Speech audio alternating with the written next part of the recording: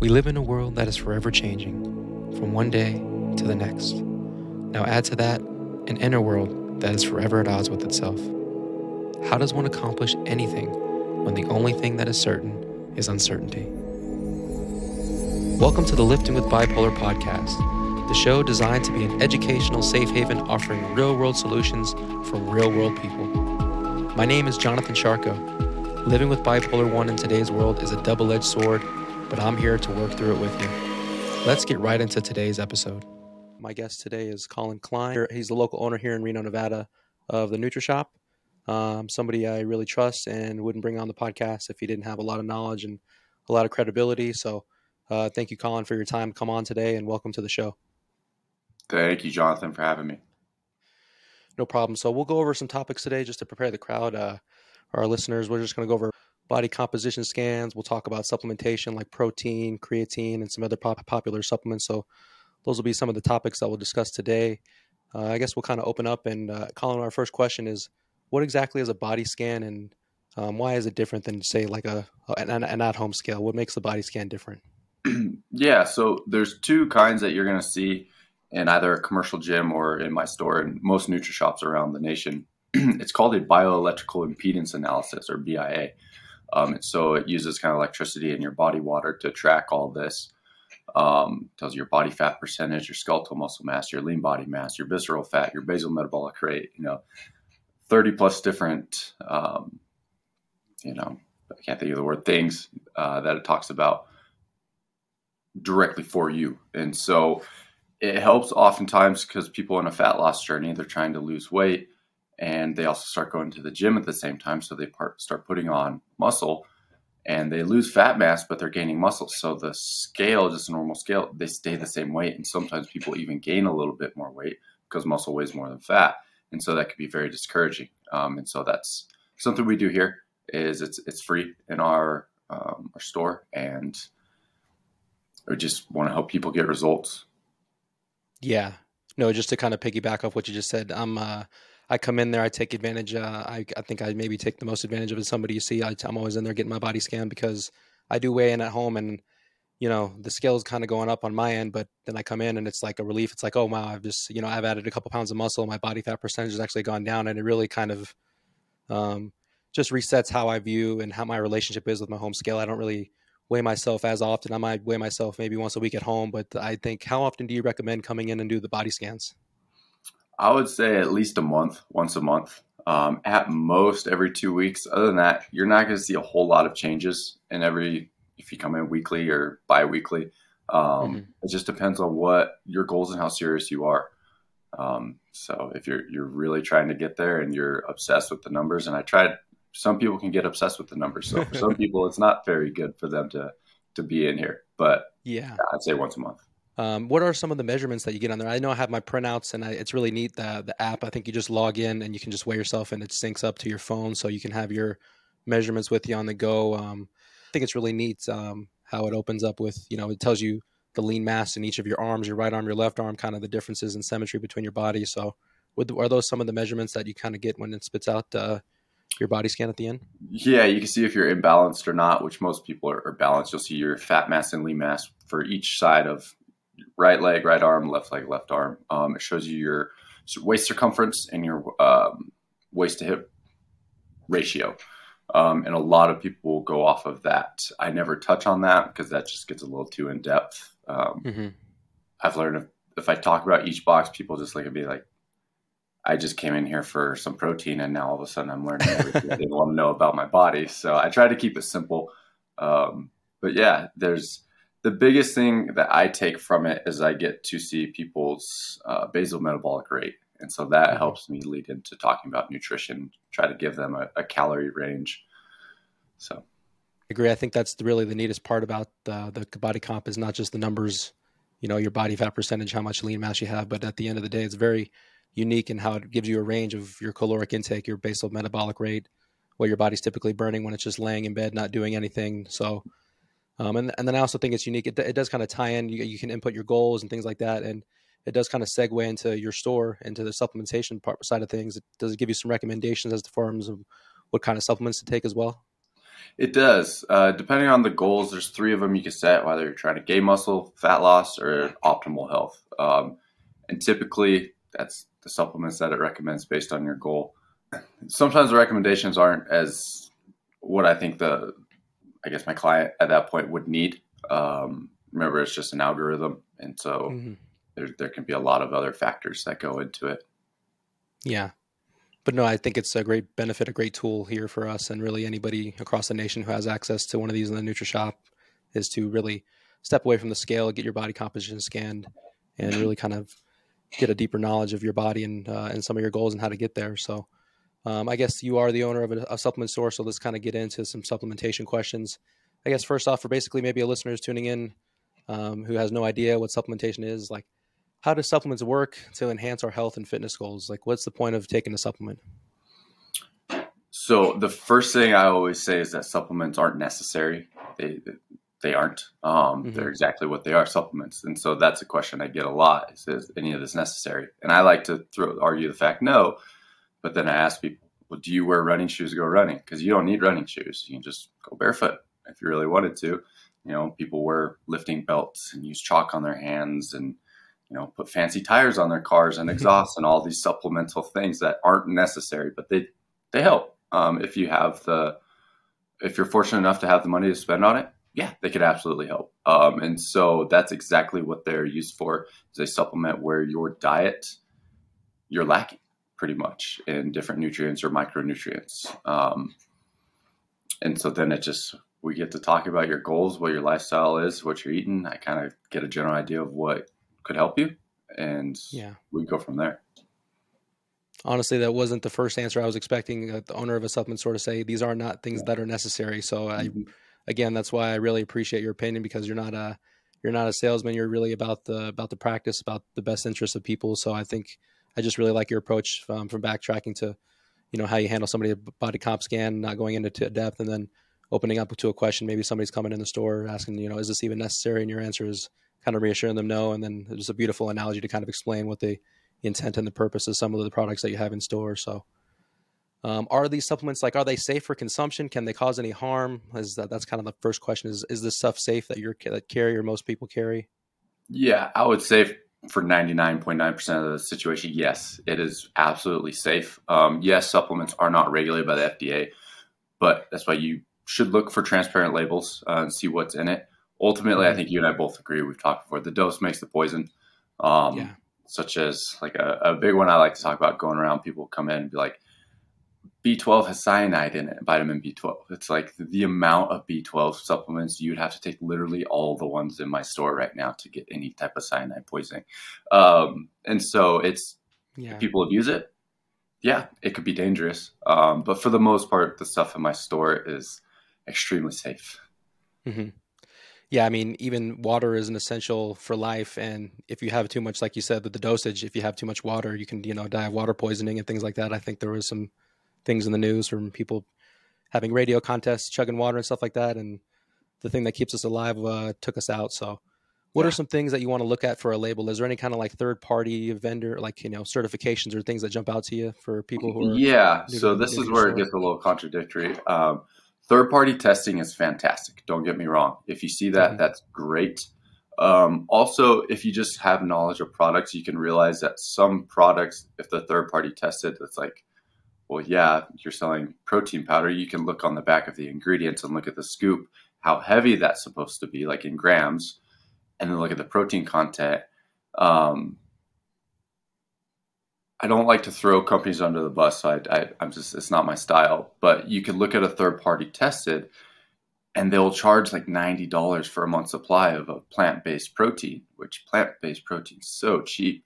That's $3 a Hmm. serving, and so it's like that's their big claim to fame is that they're Hmm. third party tested, which is great. But that doesn't mean you should charge an astronomical amount for your product, especially if it's inferior to others on the market. The next thing is you can look for trademarked ingredients. And so one that I like to point out is beta alanine is very popular in pre-workouts. There's a trademark ingredient called carnosine. Hmm. Um, those are amazing to have. And in NutriShop, we have a lot of trademarked ingredients almost in every single supplement. So there's actual studies behind these trademarked ingredients, so you know what you're getting every single time. And so I'd say that's kind of the difference, um, Yeah. just overall to see if something is safe. And also with proprietary blends, people don't know. It may not tell you because we do have some. And remember, I'm not in control of that. I don't Hmm. formulate these. The supplement industry is very competitive, so people will steal formulas. So that is why NutriShot's been in business for over 20 years. And so a lot of these companies people are familiar with haven't even been in for 10 years. Um, and so if you look at a proprietary blend, the way it's listed on the label, the that blend, it goes from most to least. So for instance, we have a gut formula. Caprylic acid is the number one ingredient, and it goes down the line and says everything else. So caprylic acid makes up the majority of that. So there's a little tip for people. Yeah. No, I think that's excellent advice. And then I don't know if we discussed this. Have you heard of examine.com before? I have, yeah. Yeah, what is your take on examine.com? I guess I know I personally use it to as a resource, just as a consumer. Like, hey, something new is a new supplement, for example, is announced, and I kind of that's my first stop shop. And websites like that, I think it more or less I have an understanding. It kind of has the scientific evidence and real makes it like readability is really high, and it makes it say, hey, is this does the study show it like high impact or high effect? So I know we didn't really discuss this, but what's your kind of take on examine.com and other kind of resources out there to kind of see with all this new supplements coming out into the market to really do your research? Yeah, it's fantastic. If you haven't heard of it, look into it. Examine.com is amazing. Like you said, it puts it into words that you can explain. Otherwise, your only option would be to learn how to interpret scientific literature yourself and do some PubMed surfing, which that is Yeah. very difficult. It's hard to do. So I would say a lot of professionals, actual professionals in the industry that have PhDs in this, they reference it all the time. So I feel like that's a very um, solid place to go for information. Yeah. That's a shameless plug. I'm expecting to be a kickback from examine.com now. But Mhm. what are some must haves that you have to have for supplementations? What are like your must have for supplements when somebody walks in the store, maybe? Like what I try to sell them if they don't already aren't already taking. I mean, maybe there's not. Is there any like must haves just to kind of live a healthy lifestyle? Yeah, I would say the big three. It all comes to micronutrients and vitamins. Those are the most important as far as optimal health, whatever optimal is. And that's vitamin D is the first one. People are deficient in that, especially if you work inside. If you're someone that works outside, like I used to climb trees, but I was in the military before this. I was outside a lot, so I never supplemented with vitamin D. But that plays a huge role in everything. Next would be omega 3s, so fish oil or krill oil, or get it from algae if you're a vegan or whatever source. But that's anti inflammatory. Right? Yeah. And so Yeah. that's EPA and DHA. So when you look into an omega 3 supplement, you want a lot of EPA and some DHA. DHA is good, it's more for your brain. So, and then third would be magnesium. A lot of people are also deficient in magnesium. That also helps you sleep at nighttime. Just know that it can also be a laxative if you take too much of it. Um, so again, the dose matters, but magnesium plays a big role in vitamin D. Those go in part with each other. Most Yeah. people get enough calcium, but then again, you gotta look at lifestyles. So if someone came in, they're vegan, they probably need to make sure they're on a B12 supplement. That's an easy fix. So I would say those are the big three. Yeah. I know me personally with my journey with through like depression and bipolar and mental health, I know sometimes fish oil is brought up oftentimes. It's not necessarily a cure all. I do take fish oil in a certain dosage. I think looking out for the EPA, I think like you hit the nail on the head. I'm not sure what the exact dose is. I think I want to say 2,000 milligrams or something like that, or just a high doses of EPA. It's like a certain threshold I believe you want to get. And just in my personal experience, like it's totally an N1, experiment. Just maybe it's placebo. I don't know if there is a placebo effect, but I've noticed it does help with kind of like my mental health and some of those things. Have you kind of heard some similar things or observed that with some of your clients? Um, for me, the Or fish even just oil in your isn't own personal something that, experience? Yeah. yeah. So it's not something that happens very quickly. it takes time to kind of build up those stores and you gotta maintain it. But yes, overall, I do feel better. I'm a big fan of krill oil over fish oil. That's not for any reasons other than my own. I personally Mhm. like it a little bit better. Um, you can go in debates on what's cleaner and what's not. Just make a note while we're on a podcast. People, you don't need to be worried about mercury poisoning from um, fish oil. Mercury does not bind to, or mercury binds to protein. There's no protein in your fish oil; it's all fat. So Mhm. if you're worried about fish oil and mercury poisoning, it's not going to happen. Um, but overall, it's just the modern diet today. People are very high in omega sixes and they're very low in omega threes. And so what people don't understand, it's not a scale. You can't just start consuming less omega six and just fix your ratio. You have to consume more omega three. Um, Mhm. Obviously, taking out some omega six will help, but it won't fix it completely. So Yeah. yeah, it helps, but it's one of those things that it it takes a while to really notice, and you have to be consistent with it. Mhm. Yeah, no, you're 100% right about that. I've been taking it for a long time and very diligently. Um, I think that just comes from just me having to take medication and things like that. You have to take it when it comes to like, it's kind of the mental health aspect of the side is like, you got to take these things, you got to give it time. That's kind of what you hear oftentimes. And I think the same thing can apply for fish oil in this case. Krill oil sounds pretty interesting. I haven't tried it. I don't really know the difference between a krill oil and a fish oil. I'm not sure if it's at the end of the day, it's the same omega threes, DHA, EHA, or whatnot, or is it just like a different flavoring? Or I mean, I don't know what the difference between krill and fish oil is per se. So, from my knowledge, is that krill oil is a lot more bioavailable, which that means Gotcha. more absorbable. So Hmm. you need less of it per EPA and DHA. It also comes typically you'll have a staxanthin, which crosses the blood-brain barrier as well, and so that's a lot more for your brain.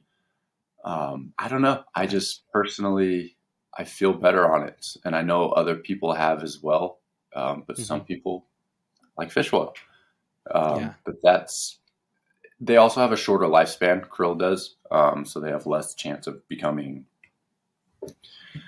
I don't know disease ridden if that's the Yeah. correct word. I don't care about that part, Hmm. but yeah, it Interesting. I is did more not know. expensive. Oh, it is more. It's a little more expensive. I mean, but at the end of the day, if you kind of equate your maybe, I mean, numbers wise, you might be getting more value, more bang for your buck because it is more bioavailable and you're getting more, more use out of it. So instead of maybe spending more money and having to take more and ingest more and some of those things. So Yeah, like all interesting. things, I say just experiment with it. If you feel Yeah. better taking this, then hey, that's what works for you. Yeah. I would agree with that. Everybody's different. You have to kind of try these things out and see what feels best for you. So with all these supplements on the market, I mean, what's the point of eating food? Can supplements just replace a diet altogether? Absolutely not. There's no replacement for a good diet, and what a good diet I think consists of is both plants and meat, but whole foods, right? I I got a donut right here. I eat processed foods. I live by the 80-20 rule. Like Mm-hmm. I put my store two doors down from a yogurt beach for a reason, you know. But for the most part, you got to eat whole foods. You got to be focusing. It's got to be diverse. For that, some people it doesn't work though. But ultimately, like we talked about when we opened, supplements are just that. They're to supplement where you are deficient in because of your food. So if your nutrition sucks, then yeah, you might be taking a lot more supplements than the average person. Yeah. Yeah, no, I think I would agree with that. I think that having an 80-20 rule, just a balance. I don't mean to get into the nutrition. I feel like that's almost like a religion to some people. Like you either Mm-hmm. they defend it to the death and things like that, and they're very convinced, and then 6 months later they're on a different diet or things like that. But I think it's just more of a sensible outlook. I think you and I would agree, and I think we kind of take a page out of the flexible dieting book by Alan Aragon. I think that's what kind of came up in our first meeting and things like that, and just kind of having guidelines, parameters, not being so finite about the food you do eat, you don't eat, and things like that. And yeah, I think having a donut and just eating sensible and things like that is just a part of life. It kind of makes you enjoy life a little bit better. So um, I think his kind of macronutrient, the king of, he's kind of known for his takes on protein. So I definitely want to pick your brain about that as well. What are some protein supplements, and then why do people take protein supplements? Yeah. So, what are protein supplements? That's going to be. a way to get that macronutrient in, whether it's plant-based or from whey or from this carnivore protein that's starting to gain a little bit of ground, like a beef isolate. Um, it's all processed, but it's very good. I At least I speak for NutriShop. I will stand by NutriShop's protein till the day I die. There's no protein that's going to outshine our protein. But I'll talk about the difference. So all protein is made up of 20 amino acids. Out of those, 29 are essential, meaning our body cannot produce them. So you got to get them from food or supplementation. Out of those 9 essential, there's 3 of them known as BCAAs, branched chain amino acids, which are the muscle building blocks of protein. That's leucine, isoleucine, and valine. Leucine, however, is the main, amino acid that people that go to the gym want. That's going to stimulate muscle protein synthesis. And so these amino acids, all these 20, they help, us build, rest, and recover.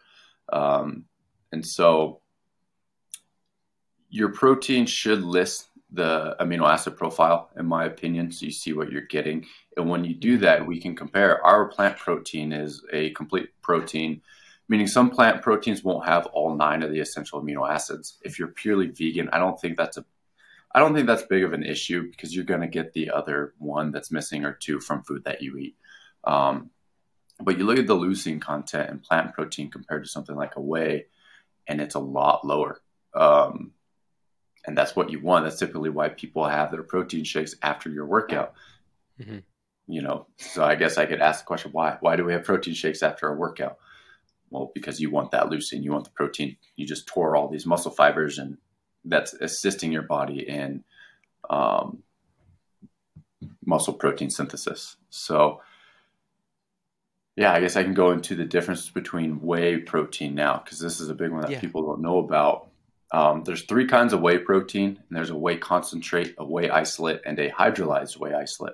So a whey concentrate is the simplest form. Like when cows are milked, you have all the milk, and at the top layer you have casein and you have whey. And so this whey protein still has the lactose in it. So a whey concentrate, they take that and they dehydrate whatever they have to do, and you get whey concentrate. So there's lactose in that. And so some people can't do whey protein because of that, but it's just because they can't do the whey concentrate. And so a whey isolate, and even more so a hydrolyzed whey isolate, they take all the lactose out of it. And so it's a lactose-free whey protein shake. And so I've switched many people from a plant protein to our hydrolyzed whey isolate, and they do just fine. It tastes better. There's a lot more leucine when it comes to the amino acids as well. Yeah, I'm sure they're coming in. They group it all together, and they're just like, I can't even touch whey, with a 6-foot pole, and then you kind of break it down like you just did, and then have them take a sample, have them try it out, and then sure enough, yeah, they're getting the kind of the maximum leucine, or a more preferred route of getting the leucine dosage. So I think that's fabulous. Yeah, there's so many protein supplements on the market, so I really appreciate you breaking it down. What is the name of the protein you guys actually carry in store that you're a big fan of? Yeah, it's actually kind of behind me. So those red tubs down there that you see, yep, there it is. You got it.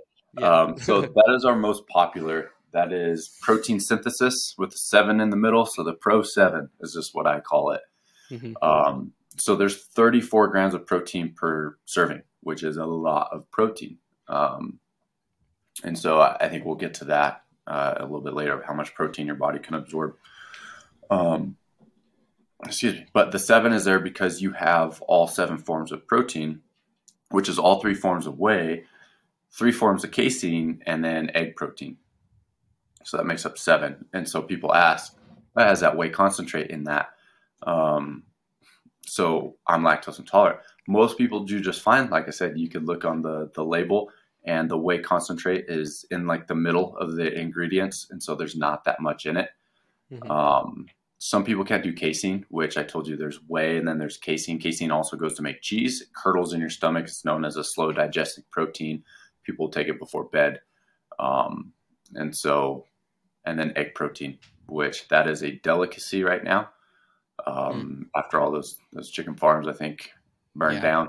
So yeah, I'm sure prices on that. It's just through the roof right now. Yeah, I'm a big egg eater myself, so I know I'm kind of I love hard boiled eggs, and that's a whole nother topic. I mean, um, my wife hates it because of the egg farts, but no, I'm just Yeah, kidding. But say no, yeah, have I'm a four big eggs fan of every the morning. protein. Yeah, I'm a big fan of the protein. I think 34 grams of protein, that's like a really high dosage. And for those of us or who are, just me and my personal goal, it's always to lean out, have that kind of look. And with those losing weight, it's only 150 calories in there. So it's really not a lot of filler in this one. So, and a great flavor Mhm. too. So I think you have so many different flavors. I think chai latte is a popular one. Of course, you Oh got your yeah. staples, your chocolate, strawberry, vanilla, but it's got some really cool seasonal flavors. I think the holiday, winter holiday, Christmas season, the white chocolate peppermint was another top hit. That's really good. So, Hmm. what is when we're coming to talking about protein supplementation? How much protein should somebody consume in a day, and how much protein? Like if you kind of break it down from a day, how much protein per meal do you recommend or suggest? Yeah. So I recommend this again, going back to Alan Aragon because he's the man.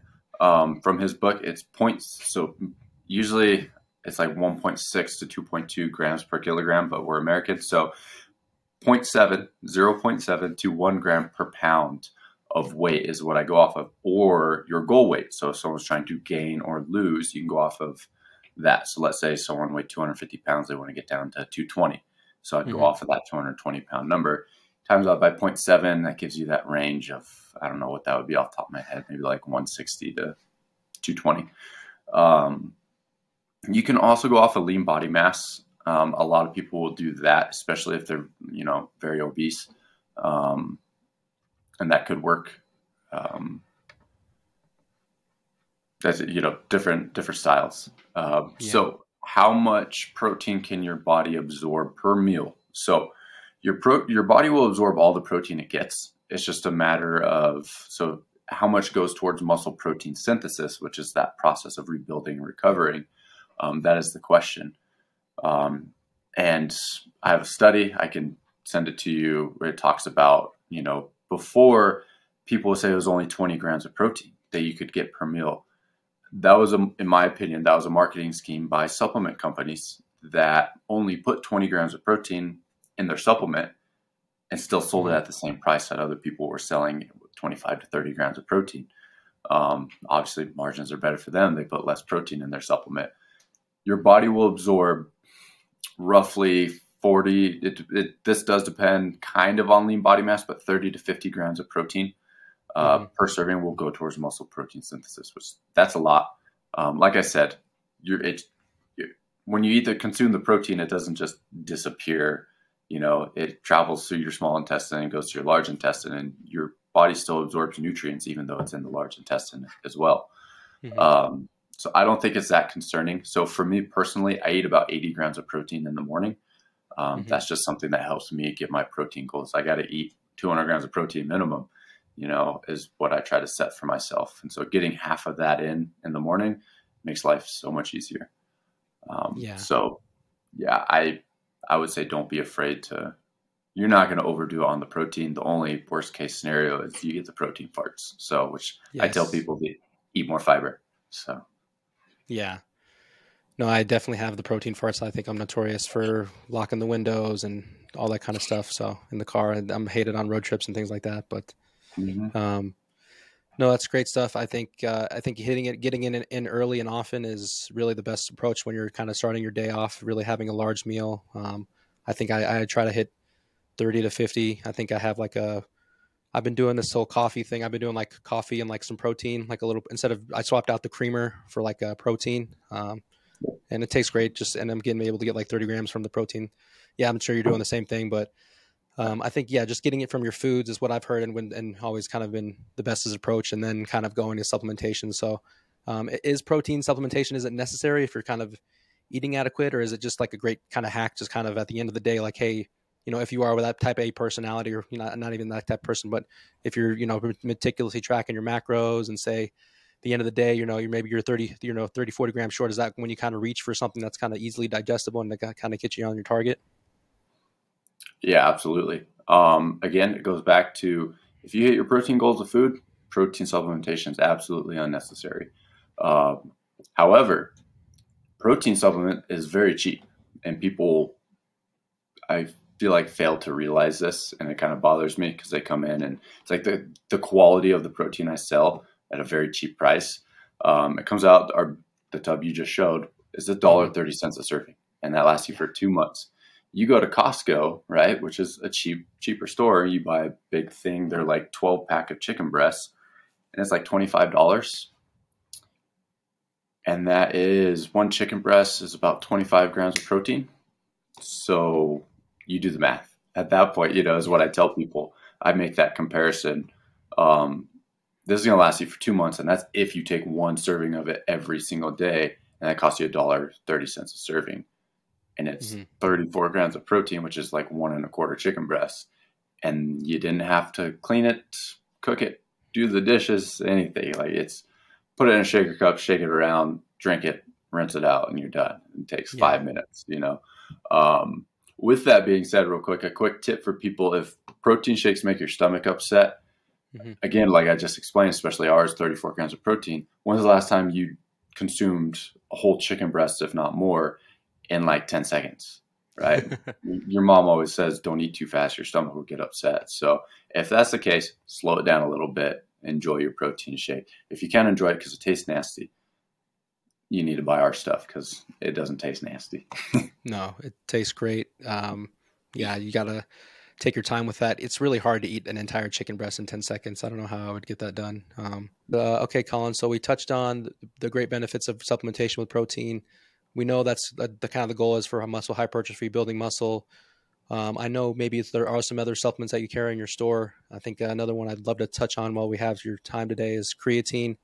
I think that's really kind of making some more headway and getting more popularized. So, for those of us just tuning in or have no idea what creatine is, what is creatine and how exactly does it work? Yeah. Creatine. I love this topic. Other than protein, it's my number one seller. As you can see, that's why I keep it stocked up. Creatine is very cheap. Um, so this is how it works. So creatine is an osmolyte. It pulls water wherever it goes, and so everyone knows it pulls water into the muscle cells, right? Creatine doesn't cause bloating unless you misuse it, and it's not going to make you super watery. Some people it might, because very few people are hyper responders to creatine. One of my employees is. He started taking it, and he gained like 10 pounds, and he looks like a bag of water. It's kind of funny. I make fun of him. But it's inside the muscle cells. And so when it stores that, creatine stores as creatine phosphate or phosphocreatine. And so that phosphate molecule goes to making adenosine triphosphate, or ATP. We'll just call it that. That is energy. That is life's currency. Everything you do takes ATP. And so when you're working out, it's how fast can you turn over that ATP and produce more. And now you can start getting into aerobic and anaerobic energy systems. And we're mainly talking about anaerobic, which means without air, without oxygen. Because when you're lifting weights, that's typically what it is. You're not going for a run where you get in the zone, right, where you're breathing. Hmm. And so that you're using your creatine phosphate system. There's two anaerobic energy systems. And so since you have a more plethora of phosphate now into your muscle cells, you can make more ATP more rapidly. So your recovery time is that much more efficient, but you're also putting out more power as well because you have more to give. And so that's how creatine works. Might have been a kind of foggy explanation, but just know that creatine, there's no acute effect from taking creatine, meaning like you take caffeine and you're energized, right? You Hmm. consume beta alanine, you get the tingles on your skin and things like that. You take creatine, you don't feel anything. So it's cumulative. You have to take it every single day. Um, it's okay if you miss one day. You don't need to freaking double load it because you missed a day. But Yeah. just 5 grams. We'll talk about dose now. So 5 grams is typically all you need, whether you're male or female, every single day for the rest of your life. The benefits are amazing. It's just people never truly get to experience that because they are not consistent with taking it. However, some people, again, very select few, it can upset your stomach just naturally, which in that case, there's the buffered creatine, the crealkaline, the creatine HCl, which is hydrochloric acid. That's your stomach acid as well. So it's a lot more bioavailable. Again, marketing schemes for these types of creatine is very, it targets people and Yeah. they increase their price. I said at the very beginning, creatine monohydrate is very cheap and it should be. Everything else can be overrated. Hmm. Um, but I kind of lost my train of thought. But going back to the different kinds of creatine, this HCl or this crealkaline, those are the two big ones. They can be great for if it's in capsule forms. Because if you try to take 5 grams of monohydrate in capsule forms, you could be taking like 12 capsules just to Yeah. get your. Like horse-sized capsules or anything. I Yep. mean, I don't know how to. Yeah. Yeah, and that's no fun. So that's where that kind of creatine does come into play, and we do sell that for people that want, capsules for their creatine. So instead of taking 10 horse pills, you're taking 3 just little capsules. Is Hmm. it more expensive? Yeah, but buy the powder, Yeah. but some people don't like to. But that's kind of creatine in a nutshell. So the loading phase for monohydrate, that's where I left off. You Hmm. don't need to load it. You can. So it'll typically, if you do 5 grams every single day, it'll take you about 3 to 4 weeks to fully saturate the muscle cells. You can Okay. load it by taking, let's say, 15 to 20 grams for the first 5 days, maybe even a week. However, this is where people can get bloated with the tummy issues Hmm. because creatine's an osmolyte and it pulls water where it goes. If you're taking 20 grams and you're like a female that weighs 115 pounds, that's probably too much for you. And so now you can't absorb all that into your skeletal muscle. It gets into your GI tract and it pulls water in there. And now that bloats you and Yeah. makes you feel like crap. And so typically what I tell them is just take 5 grams every day. So, Yeah. No, I love how simple you broke that down. We had the dosage about 5 grams a day. The myth of you need to take 20 grams, every single day for the first 7 days or the whole loading phase is just a myth. It's not really necessary. Um, I think timing wise, I think it does make sense why it works, why creatine works with the adenosine triphosphate with the ATP, and then I think if you break it down, it goes into like the Krebs cycle and the mhm, phosphate systems and all those kind of things, and we're dealing with more of the anaerobic system of our body. So maybe not a long distance runner will really maximize this, but if you're working in 10 to maybe 90-second spurts, which is typically how long a set of weight training or a set at the gym takes when you're lifting weights, creatine would be a great supplement to take. Would you mhm. recommend taking it maybe before, after, during your workout? Is there any kind of timing wise, or just taking it first thing in the morning, especially when it comes to maybe working out? Is it best to take it right before your workout? I'm saying. Yeah, what I tell people is take it whenever you can remember to, Okay. is going to make you more consistent. So if that's in the morning, then do that. If that's at night, I try to discourage people taking it, associating it with their workout because not everyone works out every single day. So if you Hmm. associate it with putting in your pre-workout and you didn't work out, you didn't take your creatine, then you missed. Yeah. So again, the goal is to be consistent, and also caffeine and creatine mixed together that can cause a little like make you go to the bathroom or make you feel a little bad. So if Get the you're someone shorts. that's Wait, I putting know what you're talking about. yeah, so if you're someone that's putting your creatine in with your pre-workout and as soon as you drink it you got to go to the bathroom, that could be it. Also Hmm. caffeine makes people sometimes go to the bathroom. So it's that's what I tell people Yeah. whenever you're more consistent with it. So for me that's at lunchtime because I'm here like every day and so I mix my little lunchtime drink and my creatine goes in. Hmm. Yeah, no, and yeah, that got the different forms. I prefer the creatine monohydrate, the powder as well. But if you are on the go and it does take 3 to 4 weeks of diligently taking it, maybe you throw some capsules in your bag or something like that, just to kind of ensure that you're taking it. Um, Mm-hmm.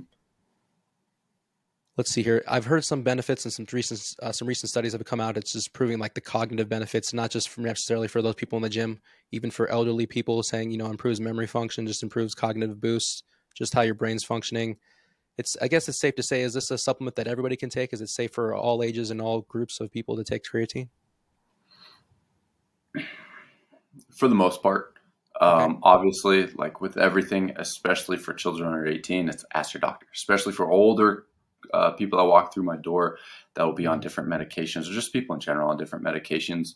I'm not a doctor, so I tell them first thing like, this is very harmless of a supplement, but check with your doctor. As far as for children go, I think it's perfectly safe.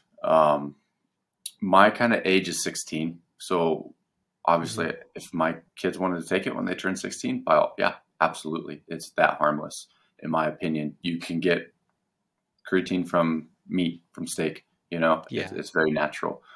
I 15-year-old, fine. I've sold a 15-year-old creatine. He was an athlete, so it's not that big of a deal. His mom was in here. As far as for older people in the cognitive side of things, very, very good for them. Again, I'm not studied in, contraindications for creatine and potential medications they're on, but the cognitive side of it, I'm still pretty new, still learning, so I don't feel 100% confident speaking on it. I just know that it does help quite a bit with that. That's not why I take it personally, but that could be why someone starts taking it. And another side effect is they could actually start, gaining some muscle too. Yeah. No, I'm thinking of when I was in high school, those I played football a little bit and those two a days and some of those things like that. That's when you really start getting in the weight room in high school and Mm-hmm.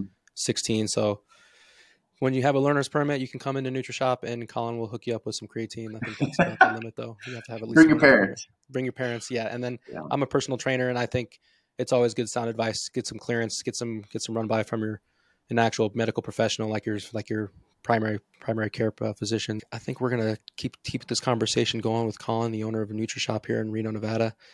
Want to get into talking how to supply your body with nutrition. I think you deal with a lot of people in their community who are coming in. Maybe they have different goals. I'm sure you have people who are running, dealing with their aerobic system. I think you have your typical people first think of bodybuilders who are dealing with their anaerobic system. You might be dealing with a combat athlete. I know combat sports is really growing in popularity for not just professionals, but people in the community who just like to as an activity for their fitness. So probably maybe kind of a blend between aerobic and anaerobic. So when it comes to nutrition and breaking it down, food is fuel. How do we fuel our bodies and for those different types of people who are walking in the door? What would you? I think you have a unique approach to everybody in the store. So how would you, say, put them into categories and really give your best advice? I really like to give you the floor here. Yeah. So the first question I ask them typically is, are you on a low carb diet or a keto diet? And it's typically the 40 to 60-year-old range that typically will like to say, yeah, I tried to be low carb, but they're not. So your body prefers glucose, especially your brain, which is carbs. It loves glucose. It's just a better energy source. So unless you're fat adapted in ketosis, you know, eat your carbs is what I tell people. Um, so yeah, like you said, it depends on what kind of activity they're doing. As far as nutrition, I just make sure they get their protein. Carbs and fats are energy sources. Figure out which one they run better off of. You kind of figure out what foods that they typically eat. Humans are creatures of habit. So it takes a couple months to learn their habits. Mm-hmm. But how to fuel yourself for your workout. So that depends. We'll start with our purely aerobic, our runners, people that just run 5Ks and half marathons and Spartan races and all these kind of things.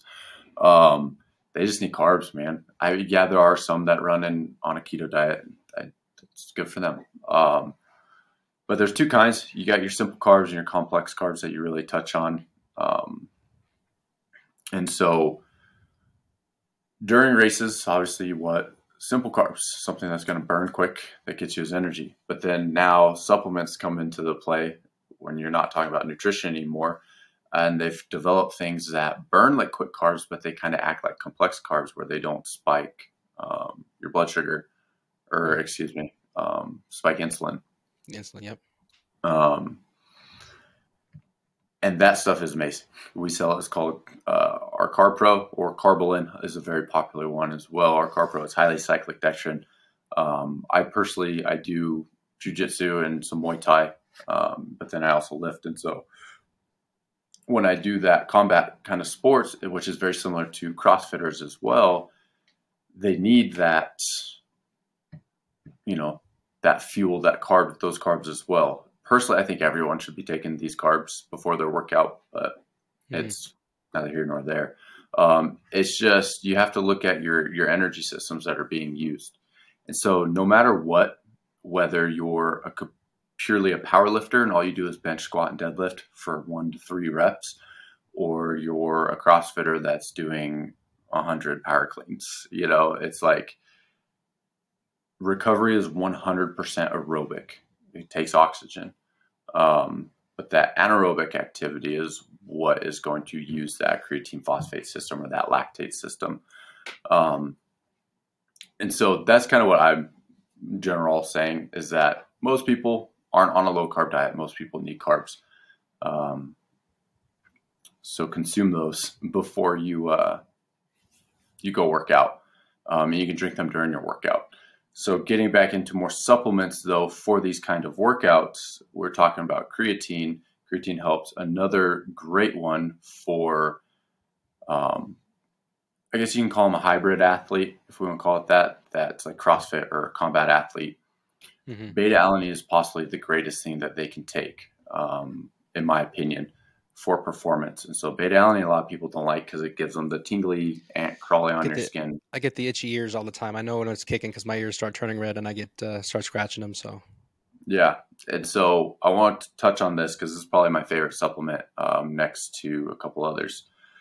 beta Beta alanine. alanine is like creatine, as in it's a cumulative effect. And that's what people don't get it because it also has an acute effect, being the tingles. Um, However, the main purpose of beta alanine is to increase your carnosine stores, which is an amino acid. That carnosine, it buffers lactic acid, like your burn, the crash, I guess, the burnout. So when your lactate system takes over, it creates lactate. Lactate is an energy source that your body uses. Your heart likes to use that as well. It's just in order to get that lactate to those muscles or wherever it needs to, that's where lactic acid comes in to transport it. That lactic acid increases the amount of hydrogen ions in your blood. So your blood has a pH level. So most people are aware of that. That means percent of hydrogen. And so when that pH level, goes away from what it should be for balance, that's where you just get fatigued and your muscle burns out. Well, those carnosine stores offset that so you can push a little longer, a little better. Nice. Um, and so that's how beta alanine actually works. And so again, it's a cumulative effect. Fortunately, and Alan Aragon came out, he was a part of this study. 1.2 grams a day is all people need, and it'll eventually increase the stores. 1.2 grams shouldn't give someone the tingles. That's a low enough dose. If you Hmm. do, and well, that kind of sucks for you. If you don't like it, I personally love that feeling. I'll put 5, 6, 7 grams of beta alanine in my pre-workout. I love it. Um, but yeah, that's beta alanine. So I think all CrossFitters, combat sports athletes should be taking that. And when I talk about that, these are athletes that are mostly aerobic, right? It's MMA fights are closer to running a marathon than they are powerlifting. Hmm. And that's what people don't understand, even people in that sport as well. So you got to build your aerobic engine. Um, Yeah, you got to but keep yeah, moving when you're in the ring. yeah. So beta alanine is fantastic. You got to take that every day as well. Um, and that's kind of fueling yourself as far as if you're just strictly a bodybuilder and you want a pump, right? Beta alanine is not really going to do much unless you love that feeling like me, and it just Hmm. helps you and motivates you to work out. It's more of a placebo at that point. But that's where you look at nitric oxide boosters, so citrulline, arginine, citrulline malate, or if you're more organic, you can go beetroot powder, which tastes like dirt, but those work to help you. It opens up your blood vessels and helps you get a pump. Yeah. Um, yeah, so that's kind of it for fueling yourself. Yeah. So I love what you said, and I'm sure we're going to get a lot of pushback. Carbs are not bad. Carbs are not your enemy. They actually can help you. They're not. They're not something you should not ingest and stay away from. I know there are people out there with the ketogenic diet. We're kind of talking political now about who you're voting for and what kind of party you ride with. But I like how you kind of balance it out with, and it does make sense how you explained it. With me, with my background, it does make sense. And I think for those people out there who don't need necessarily know the scientific or need the scientific, I think it just comes down to your perceived feeling. If you're just feeling better, I'm sure you get a lot of people respond and come back and say, "Hey, I've taken some of these carbohydrate supplements. My workouts have gotten better. I'm actually feeling better." Maybe that's kind of turned me from the marketing of some of these other diets who are just low carb or no carb at all. So I think carbohydrates, and Yeah, then the other one is beta alanine. And we're talking through the lens of somebody who's a runner. cardio aerobic system, constantly moving, not necessarily for those people who are aerobic or anaerobic who are just performing in like maybe like 1 to 90 seconds, like a sprinter or a weightlifter or some of those things who are using those other energy system in your body. And I like how you kind of gave Alan Argonon, who I think is the king of some of this stuff, his nutrition with his background and all of the things he puts out is really backed, evidence based. About 1.2 milligrams or 1.2, I'm sorry, grams, not milligrams, 1.2 grams of beta alanine. Growing up, it was always in the pre workouts. Now, are you saying, just if I heard you correctly, can you get beta alanine by itself as its own supplementation? Yeah, you can. Oh, beautiful. And so, yeah, you can get it by itself. It's very cheap. Typically, it'll come in like a 1.6 gram scoop. Okay. I sell capsules of beta alanine that are 750 milligrams just for those people that are very sensitive to it. They can take Mm-hmm. one in the morning and one later on in the day, and you'll get your 1.5 grams and you will never feel a tingle. So, Nice. So you can space it out. yeah. Awesome. All right. So we kind of tackled people who are aerobic, who are getting their run on, who are moving around in the octagon of the ring. I'm trying to think of some other, like maybe some hybrid athletes, like such as yourself, who participates in Muay Thai and Jiu Jitsu. What are kind of some supplements? Maybe we're talking about leaning the other way with the anaerobic system. Somebody who is, say, a power lifter, only doing 1 to 5 reps, maybe 30 seconds at a time, and then if they're doing it properly, resting, 3, 4, 5, maybe even more minutes to get to maximize each set. What are some supplements for somebody who's walking in, an athlete who would is in your store, and then maybe some nutrition tips as well? Yeah, I would say, especially for power lifters, your mind needs to be 100% in your lift at all times because it's dangerous when you're moving Mm-hmm. that much weight. Injuries are very high in that community, and so that's where caffeine can help, absolutely, but also nootropics. That's a long list: tyrosine, choline, alpha GPC, lion's mane from mushroom. I love L-theanine. List goes on. But really being focused and paying attention when you're lifting, um, I would say is the main thing for me when Mm-hmm. I lift heavy, which isn't very often anymore. Um, I'm just not a strong guy. My ego's not in it anymore. Um, I'm more of, like I said, I'm more an aerobic athlete, but I can be strong. I have this. Anyways, I'll digress. Don't need to talk about myself. Oh no, you're fine.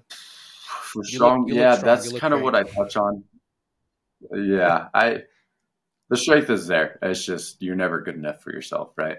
So, Yeah, um, and you're a family at man, least man. You in the can't be gym. getting hurt. You gotta be you got to be Exactly. providing Yeah. and clocking in every day. So I appreciate it. It's there. It's very dangerous. I think some of these people moving 500 upwards pounds on depending what lift, it's like one small deviation from that movement and you're injured, and it's not only like a minor injury, it can be very serious and debilitating and sometimes like lifelong. So I think of Yeah. Ron Coleman, lightweight baby, and he's on crutches and kind of some of those things. I don't know if necessarily from a mislift or things like that, but that's just one of the persons I think of who grew up just moving a ridiculous amount of weight and whose kind of body has taken a punishment from it. So not to cut you off there, but go ahead and talk about maybe some nutrition tips for some of those people.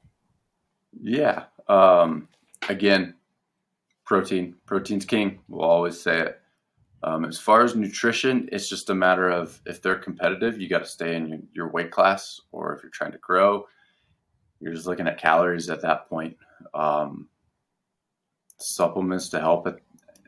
I mean, yeah, joints, joint supplementation at that point. Fish Mm-hmm. oil will help, but your glucosamine, chondroitin, MSM, your hyaluronic acid, your cissus, like yeah, joint medication because it takes a toll when you're constantly stressing your bones and joints to get strong, but you only take so much of it. Yeah. Yeah, I'm thinking of the people. I know mobility is really making a big growing in Mm-hmm. popularity. So um, a lot of trainers and a lot of physicians and a lot of just physical therapists are really pushing mobility and kind of bringing it to the front page. So I think you maybe put them when somebody's saying, "Hey, I'm a mobile athlete. I do partake in yoga or some things like that, and I really want to take care of my joints." And then that's kind of when you walk them down the aisle of looking at some fish oils and some other things like that. Is what you're saying? Yeah, there's and again back to my thing. for when we're talking mobility, because I love that conversation too. Hmm. Mobile joints, the ones that are supposed to be mobile. So your hips, your ankles, your thoracic mobility, your Yeah. shoulders, make those Shoulders. mobile. People's hips are usually a little too tight, and that's why you have low back pain. I struggled with low back pain when I was a kid. I wrecked on my dirt bike, and then I jumped out of planes in the military. So when I was like 22, my low back was painful. Hmm. Um, so yeah, joint supplements can't replace proper mobility and soft tissue work, but they can help. So Yeah. No, I would agree with that. Looking at it through the lens of just being in the gym, I think weak glutes, weak hamstrings, tight hamstrings, some of those things. But I think just really people just mhm. have weak glutes, and I feel like they don't really understand how that ties into LBP or low back pain. So I think really you're kind of looking at it as a pyramid. The foundation, some of the bigger chunks of it is not necessarily at the peak of supplementation, like sprinkling something on top, but what are you doing day in, day out with your body? What have we kind of gotten here? So I think more physical therapists who Yeah. might be listening can probably are nodding their heads along with this right now. So Mm-hmm. Yeah, and that's another thing I say. Like turmeric's a very popular supplement. It's nature's Advil, is what I call it. mm-hmm. If you would just take the time to work on your mobility and stretch and roll your muscles out, you probably wouldn't need this. So, Yeah.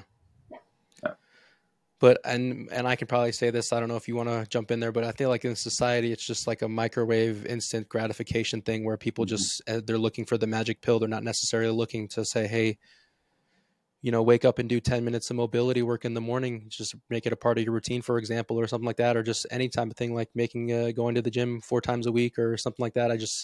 That's a whole nother conversation, but I feel like people probably just looking for a magic pill. And when it comes to like, if you just take your turmeric, I think it's kind of hilarious actually. Like, oh, you just take this turmeric and you're fine. And then you go ahead and just sit on your butt all day at the desk or something like that. So Yeah.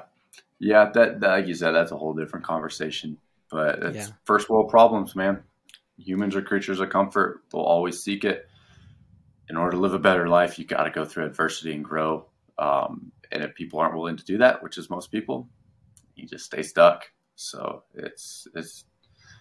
I'm very big on the Jocko and the David Goggins stuff. Mm-hmm. It relates very much to me, so I enjoy the topic of discipline. Plus, I was military, so it was just right out of high school. It was instilled in me. But Yeah. yeah, it's a different conversation. No, I think it's almost like modern day philosophy is just some of those things that kind of pull from some of those leaders. And thank you for your service. I really appreciate. I mean, personally, what you've done. I've always dreamed and have aspirations of being in the military. And unfortunately, with my bipolar disorder, I was never able to go in to my plan of after graduating college, go in as an officer and partake. But I just want to say, take a step back. Thank you for your service. I think it's very honorable of you to protect us and kind of allow us to kind of live in our own bubble as you were and have these first world problems as to, oh, I don't move around much. I got my iPhone and, some of the conveniences we have here. And I'm sure you've, with your tours and some of those things you've seen around the world, you kind of appreciate and have a different kind of lens and just philosophy on how to approach life. So thank you for your service, Colin.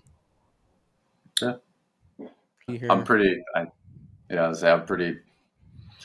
Yeah, I'm different when it comes to other vets. I don't give a lot of vets a lot of leeway, I guess. So GWAT babies, so Global War on Terrorism. We all signed up for what we chose to go. Unlike my grandfathers that were in Vietnam, they were forced to go. So Yeah. yeah, Yeah. Well, I mean, I think it just speaks um, volumes of who you are. You had a choice. It wasn't mandated and you decided to go in there and serve your country. So thank you. And I know people sometimes it's cheesy and I things just like wanted to that. be I don't know cool. that I'm sure you meet people all the time who are just enthralled with you and your veterinarian. And I know it's kind of cheesy, but I am that type of person because I couldn't do it and I respect it. So I just mad respect and a mad respect for Jocko and David Goggins and all those other people. And somebody personally I'm reading right now is Ryan Holiday. It's a book about discipline. I think it's like the second virtue of the four virtues of Stoicism. So I just think having discipline, especially in a first world country that we have where we don't necessarily need to, I think just having some form of voluntary or like things that you're putting into, I think, a lot of good can come from having difficult things and having challenges and having adversity. I think a lot of growth just does come from that. So I don't know what you're taking. If you have any deep philosophical things you want to talk about right now? Always, but we'll stick with just supplements and Okay. nutrition. All right. We'll save that for another episode. Okay. Yeah. So Colin, when it comes to nutrition, I just want to ask just a basic, what is your take on nutrition as a whole topic? I'm gonna steal a line out of Lane Norton's kind of philosophy, and he has a PhD in nutrition. And it's like everyone questions him, even though he has a PhD, because everybody eats. Everyone has their own opinion. And so when I was in the military, people didn't question, my reason of why I chose to attack the enemy this way. When I was climbing trees, people definitely didn't question how I went about removing a 100+ foot tree off next to their home, right? But now that I'm here and I talk about nutrition, everyone will question me about everything I say because everyone has their own opinion on what makes them feel good, what doesn't, and that kind of thing. So I can't imagine being someone that has an actual degree like a dietitian and things like that and what they have to go through. They're the ones that are highly qualified. With that being said, my take on nutrition is there's room for all foods, is being very flexible. Um, a lot of people like to point out certain ingredients or certain food and describe how that affects your body and how it can be toxic and just do these terrible things to you in isolation, right? There's like, well, there's something called the food matrix. Like, what about everything else you're putting in your body and how does that offset that now?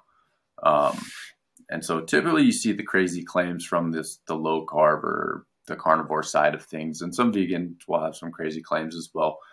Um, but ultimately it's an individual response to each things. Um, you got to figure out what works and what doesn't work for you. And most of the time it's people need to add to their diet and not take away. They're just deficient in something and that's why they're feeling bad. And that could be Hmm. fiber. Fiber is a huge one that people are deficient in.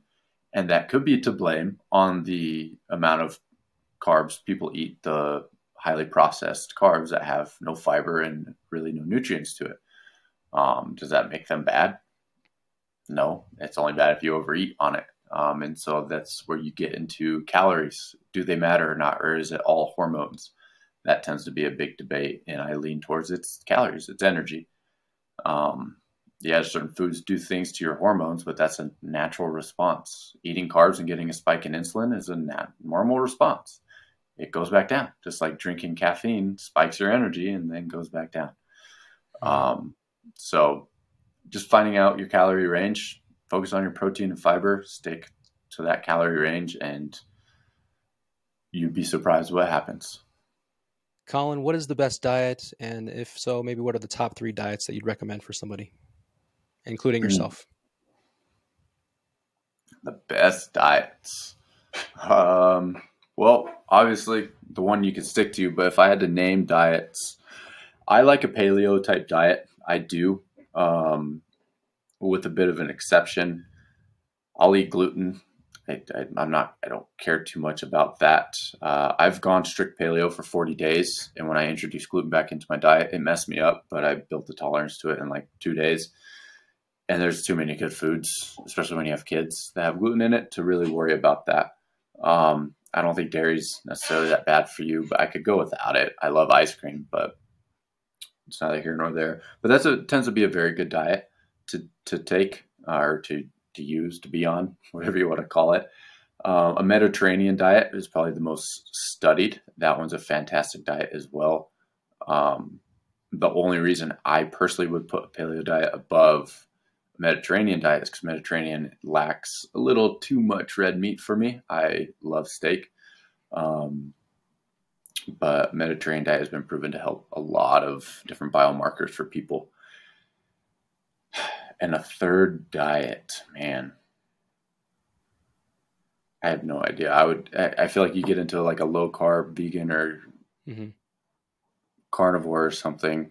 There's a bunch of other like random diets out there, but I would probably go vegan before I went carnivore though. Um, just looking at the difference between the two, I think a carnivore diet would be very easy.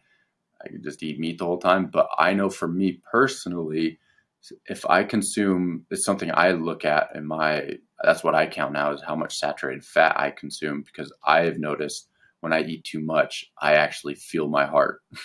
And it's like, I, I need to be aware of that. So I started cooking with coconut oil a few years back, and every time I'd cook with it after I'd eat, like I feel slow. My heart is like Yeah, palpitating almost. you can feel it. Yeah, and that's just me. Other people go on a full carnivore diet and eat nothing but butter and cheese and ghee and Hmm. whatever the heck, and they feel great. It's like good for you. Stop Yeah, pushing your bullshit on other people. yeah. Um, Putting butter in their coffee and all that shit. but yeah, yeah, it's just not for me. I'd probably go vegan as number three. Hmm. Um, So glad you did not say yeah, ketogenic, and then yeah, I I was gonna cut yeah. you off. I was gonna have to, cut you off the show if you said ketogenic, but I just think people don't even hit. That's a whole nother episode, but yeah, paleo, Mediterranean.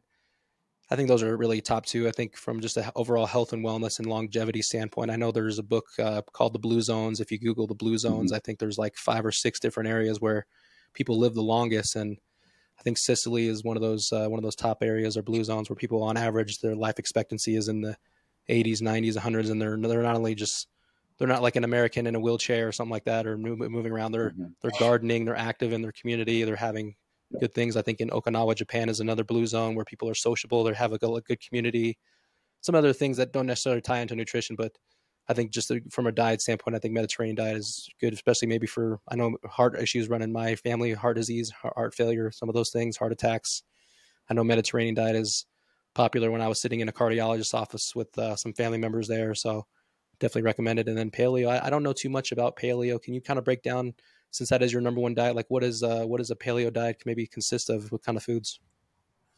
Yeah, I kind of don't like the name of it, but Mm, it's the Paleolithic era. Our ancestors, what they ate, only eat what they eat. People have taken it quite far to where everything has to be grass fed and finished. There's no gluten, no dairy, no grains. Um, it was pretty tough, but I was able to manage. But it's pretty much only what our paleo ancestors eat. And there's a fantastic book called Burn by Herman Poncer, who studied the Hadza tribe, which is a modern, today they exist, of hunter gatherers. And you look mm-hmm, at different hunter gatherer tribes, and a lot of them eat a lot of carbs. And a paleo diet doesn't necessarily mean low carb. It's just the carbs that are available to you these days are very minimal. mm, Um, unless you want to pay for it, and which at the time, even now, like I can't afford it. And so that's what kind of bothers me about the paleo type lifestyle. And paleo is the CrossFit, right? If you do CrossFit, you're typically on a paleo diet, kind of the mm-hmm. same with vegans and marathon runners. But there tends to be a lot of privilege in that kind of community, and the people that push for that diet. They tend to just be upper middle or the upper class, I would say, because it's expensive. Grass fed, finished beef, all perfectly Yeah, natural. That shit's there's definitely expensive, some form of and the privilege portions there are with that smaller. diet. Yeah, and that's when I started trying it. Is that yeah, it was when I got introduced to nutrition by someone who's a very wealthy person. Um, Mm-hmm. I don't really talk to that person anymore. We're not friends. It's just we're very different people. Yeah, um, yeah, but that's kind of the paleo diet. Eat what our ancestors ate, but people take it too far and they go like it's mostly low carb. And that book I was telling you about, he proved like no, it's actually they eat 60% of their diet is like carbohydrates, if not mm-hmm. more. So Yeah, yeah, very interesting stuff. You said it was Burn, the book. Burn, yeah, Okay, Burn by Herman Poncer. Life changing, right? I will. The stuff they found by studying these people, I'll just touch on it very quickly, is that Yeah. these Hadza tribe members, these hunter gatherers, walk 15 plus miles a day.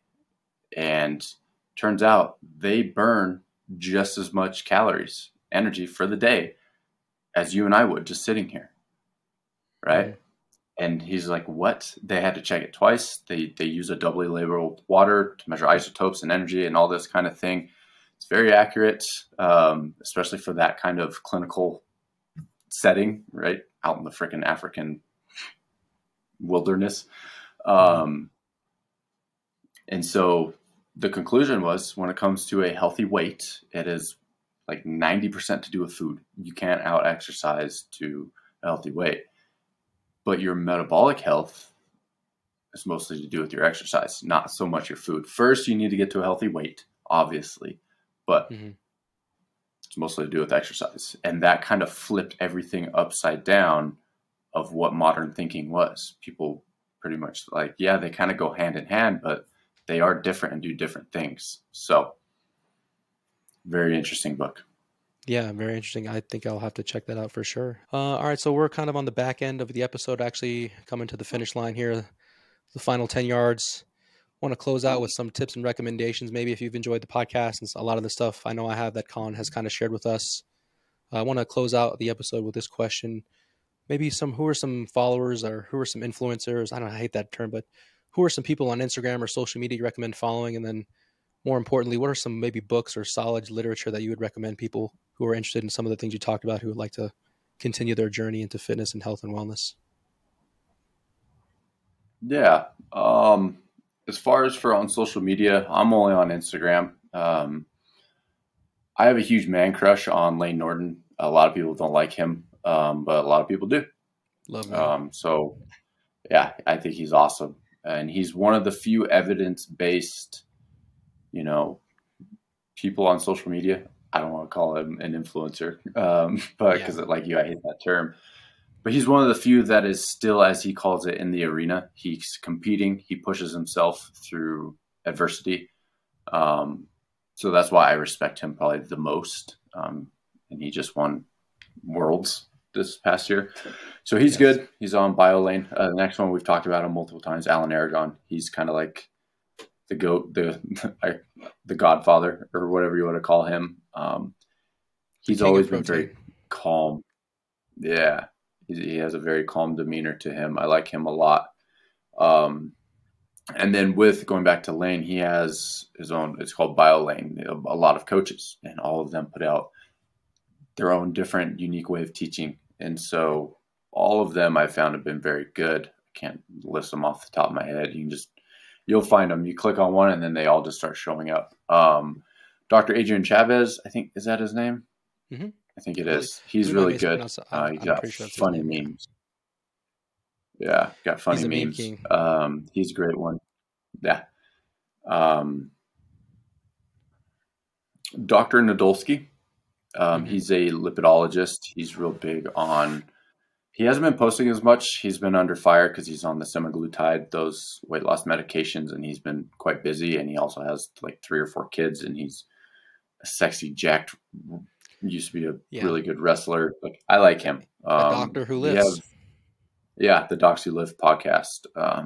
They're pretty good. Um, I think I want to throw some women in there too that I follow because I don't follow just dudes. I'm Hmm. just trying to think of their names. But another dude, Doctor, is it Joe Zundell? Joey, he's a cancer biologist, researcher. He posts some good stuff. He likes to use cats in his thing. I'm not a huge cat fan, but it's funny. Um, gosh, most of the females I follow are from the BioLane team, Hmm. but I can't think of their names at the moment. Moving to books, obviously, Flexible Dieting by Alan Aragon is a great one, and Lane has a Fat Loss Forever book. But there's one, his name's Walter Willett. He's been doing research for years. And you understand there's a lot of old people out there that have been doing this research for a long, long time. They're just not popular because they're old and they don't get social media. So he has a book called Eat, Drink, Be Healthy, I think it's called, by Okay. Walter Willett. And it is another evidence based, it's been out there for a while, another fantastic book. And the biggest line that I took away from his book was that the quantity of food matters more than the quality, but the quality of food will determine how much your quantity is. And I thought that is a very good saying. Um, so there's room for both quality and quantity. Hmm. I'm trying to think of other books. I've read a few recently that are good, but with some contradictory things that I don't like. But that's the other part of it too, is that you can't just read books that confirm your bias. It's really Yeah. hard to read books that go against what you like. But that's how you grow as well, is you have to learn the other side. You can't just get stuck in your little echo chamber. So Hmm. I guess I'll say this one. It's Death by Comfort by Paul Taylor. Okay. The first few chapters in that book are amazing. He talks about hormesis and myokines and why movement is medicine and muscle is great.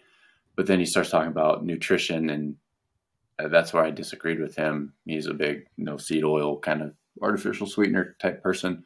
Hmm. Um, but you might relate to that. So that's another great book, and that's a new book. I just found him. Yeah, if And you're the type to then, walk in the yeah, grocery store without a shirt on or barefoot, that might be your guy. yeah. Stop listening to people that give advice while in a grocery store.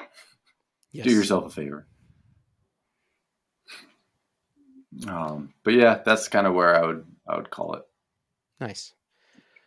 Yeah, I think that's great advice. I'll go ahead and maybe put together in the show notes a lot of the books that you put out there and some links, especially for the bio team and maybe some names that we've forgotten, but definitely pointing us in the right direction. If we're, if I hope you're listening, take invested interest in your health and in your wellness, and you only get one body, you only get one shot at this, so might as well take advantage of it. And it's never too late to, no matter where you're at on the spectrum, no matter where you're at in the age demographic, it's never too late to make a change and take advantage of your health. So, thank you so much, Colin, for your time today. Where can we find you? Where is your store located? And maybe some things that we can plug you for personally. I just want to say thank you for your time again. And yeah, where can we find you?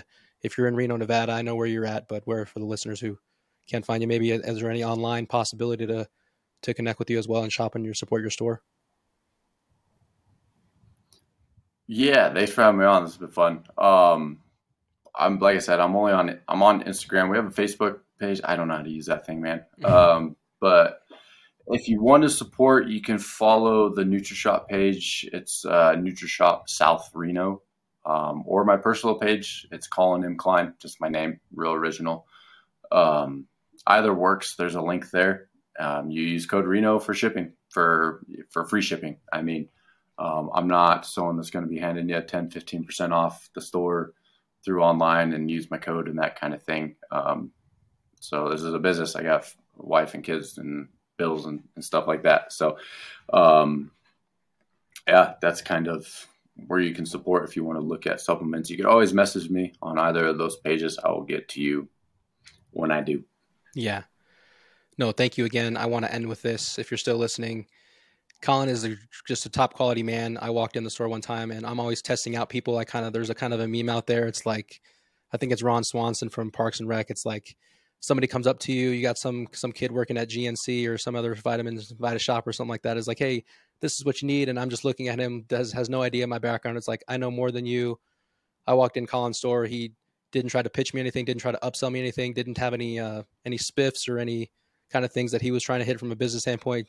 Just completely looks and treats everybody with the utmost respect and try to get them to their goals. And a lot of the knowledge that he's talked about on this podcast and that he continues to read about is evidence-based, scientifically proven, not a lot of malarkey in there. So, yeah, thank you again. And we'll have you on again soon, Colin. Yeah, absolutely, man. Thanks for having me. This was a lot of fun. Alrighty.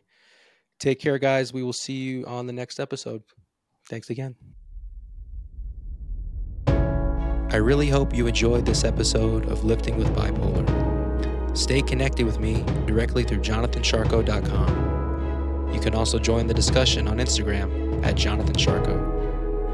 As always, thank you for pushing your mindset and heart towards a better reality. This concludes the most thought-provoking portion of your day.